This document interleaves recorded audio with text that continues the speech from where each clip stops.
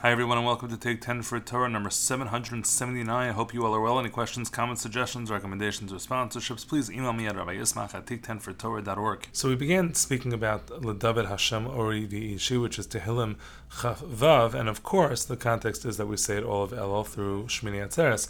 But the question is why? What is the connection? Even though it itself is a very beautiful paragraph, what is the connection between this paragraph and these particular days of tshuva? So this is a story that goes. I think Rabbi Sachs tells a story about how there was a shul in England before his time, before he was the Lord Chief Rabbi of all of the Commonwealth, that at some point there was a chazan and there was a debate about whether or not, when the machzor said you say it until Shmini Atzeres, until the end of Sukkot, does that mean the ad bechlal, until and including, or does it mean just until and not including? So the story goes that the chazan said to say it, and the warden, who I guess is the gabbai, said you shouldn't say it, and the guy did what he wanted, and the warden fired him. So there's a wrongful dismissal suit in a court of law with a secular, or maybe not even Jewish at all, magistrate, some sort of judge who's deciding the case, and awkwardly it comes down to whether or not the minhag is to say L'David Hashem Ori V'ishi on Shmini Atzeres or not. And so the court, the judge has a lot of wisdom, and he says it should be read out loud. And as this tells the story, so he reads it out loud, and he's like, "That's so beautiful. Why not say it every single day?" So that's actually in concert, and he got his job, he was reinstated, etc. And now it says ad, including Shmini Atzeres and all of the machzorim over there, all of the Sidurim. That's the way the story goes. But indeed, it makes a good point, because it is beautiful. Why would we only say it during some times of the year and not some times of the year? And why specifically during this time of the year, particularly when there is no reference to tshuva, there's no reference to any active task of teshuva? So what exactly is the connection between the David Hashem Ori V'ishi and these days, these very important days? So we saw already that the Chida holds that indeed that's true, that it should be said every single day. After Shemona Esrei, it should be said after Shachris, maybe all three Tfilos, it should be said all the time. It's so beautiful, it's so poignant, and it's so important. But of course we know that traditionally there are other reasons for it to be said specifically during Elul. And as an aside, before we begin, the Gra famously would not add any sort of mizmorim, would not add any sort of tehillim after davening, because the Gra felt that that's tircha de tzibura, perhaps it would extend davening to unpredictable time. We can't add things at the end of davening, and he would not add things at the end of davening. And so the Gra famously would not say L'David Hashem Ori V'ishi, but we of course have this custom. Where does it from?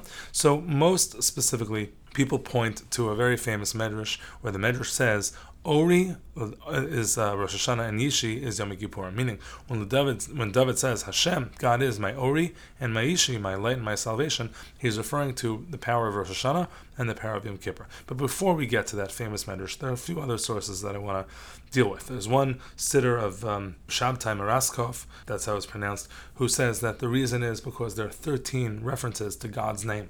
13 references to God's name in the chapter, and that reflects the 13 midos of tshuva, and that's why the 13 references here are said during these times when we're focused on slichos and we're focused on mechila and forgiveness and tefillah. Now, it's not exactly 13. Interestingly, there are 12 references, I think, to the four-letter name of Hashem.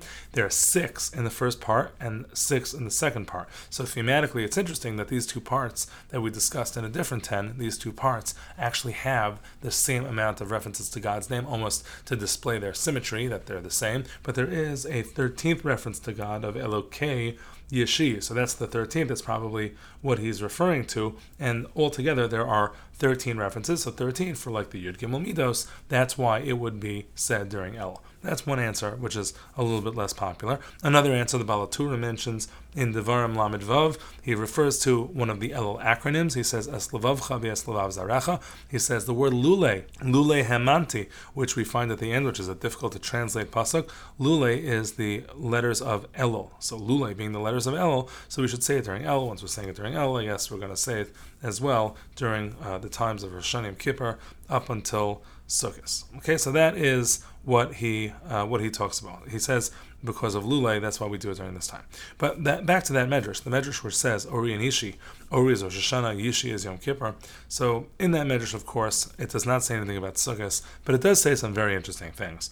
The Medrash actually translates and says Mimi Ira, who does it, or at least the entire sentence.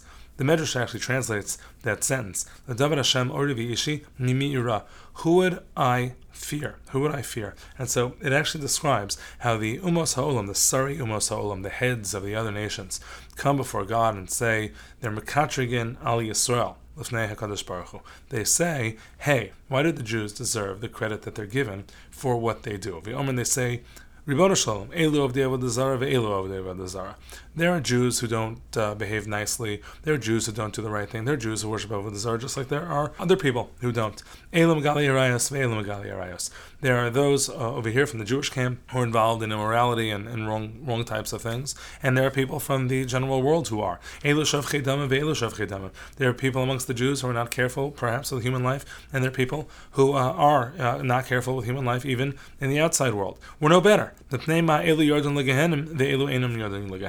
Why do the Jews somehow survive, whereas the other nations do not? Why is it that if the same behavior exists with the Jewish community and the outside community, why would it be that the Jews would be successful in judgment and everybody else would not? So the Medrash goes on to say that when it comes to Tsari v'Ayvaili, who are the enemies that David is afraid of in this paragraph, so he says it's the Satan. The Satan, which he says, Ha-Satan is Gematria, Shin Samach Daled, which means 364. The Satan is perhaps the one who articulates these arguments, and these arguments about, it's not fair, the Jews don't really deserve that much more, the Jews aren't that much better than the rest of the world, so why do they succeed in judgment? So the Satan is perhaps behind that argument, but the Satan's only around 364 days a year.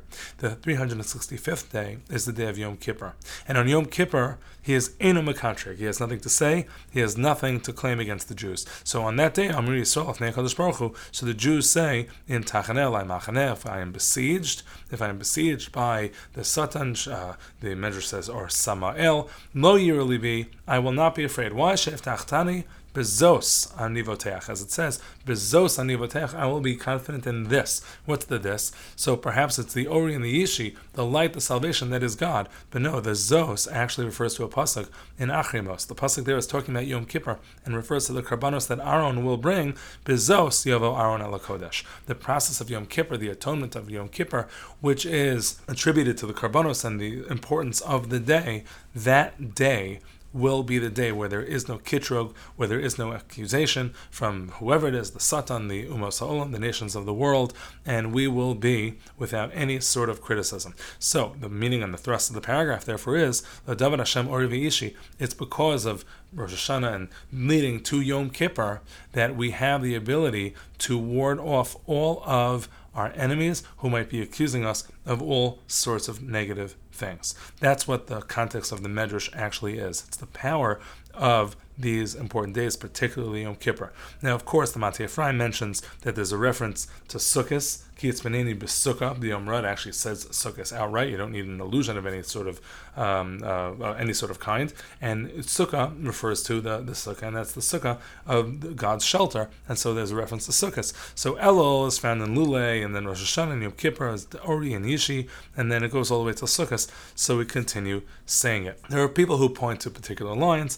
Mizmar LeDavid is Tehillim Chav Zayin. Chav Zayin is 27, but turned around is Zach. Zach means pure, and so it's the Tehillim perhaps that leads towards purity in some way. Some understand Ori is Rosh Hashanah because Ori is the day of Vayehi Ar. That's the first day of creation. The day of Vayehi Ar, that's why it's called Ori V'Yishi. The Yisrael Salanter is attributed to have said that, we asked the famous question about why does Rosh Hashanah come before Yom Kippur? It should go the other way around. First, we should receive atonement, and then we should start our year. So he explains, no, really, it's Ori V'Yishi.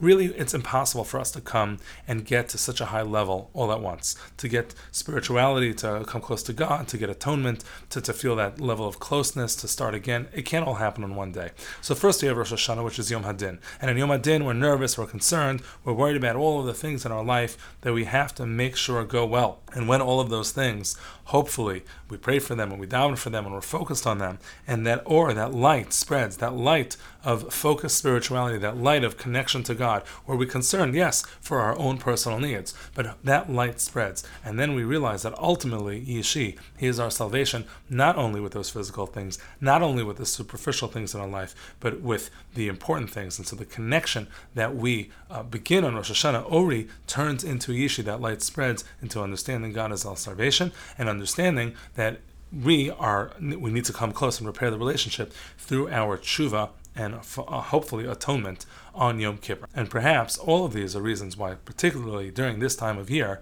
it is very important to read this very significant paragraph. Have a great day.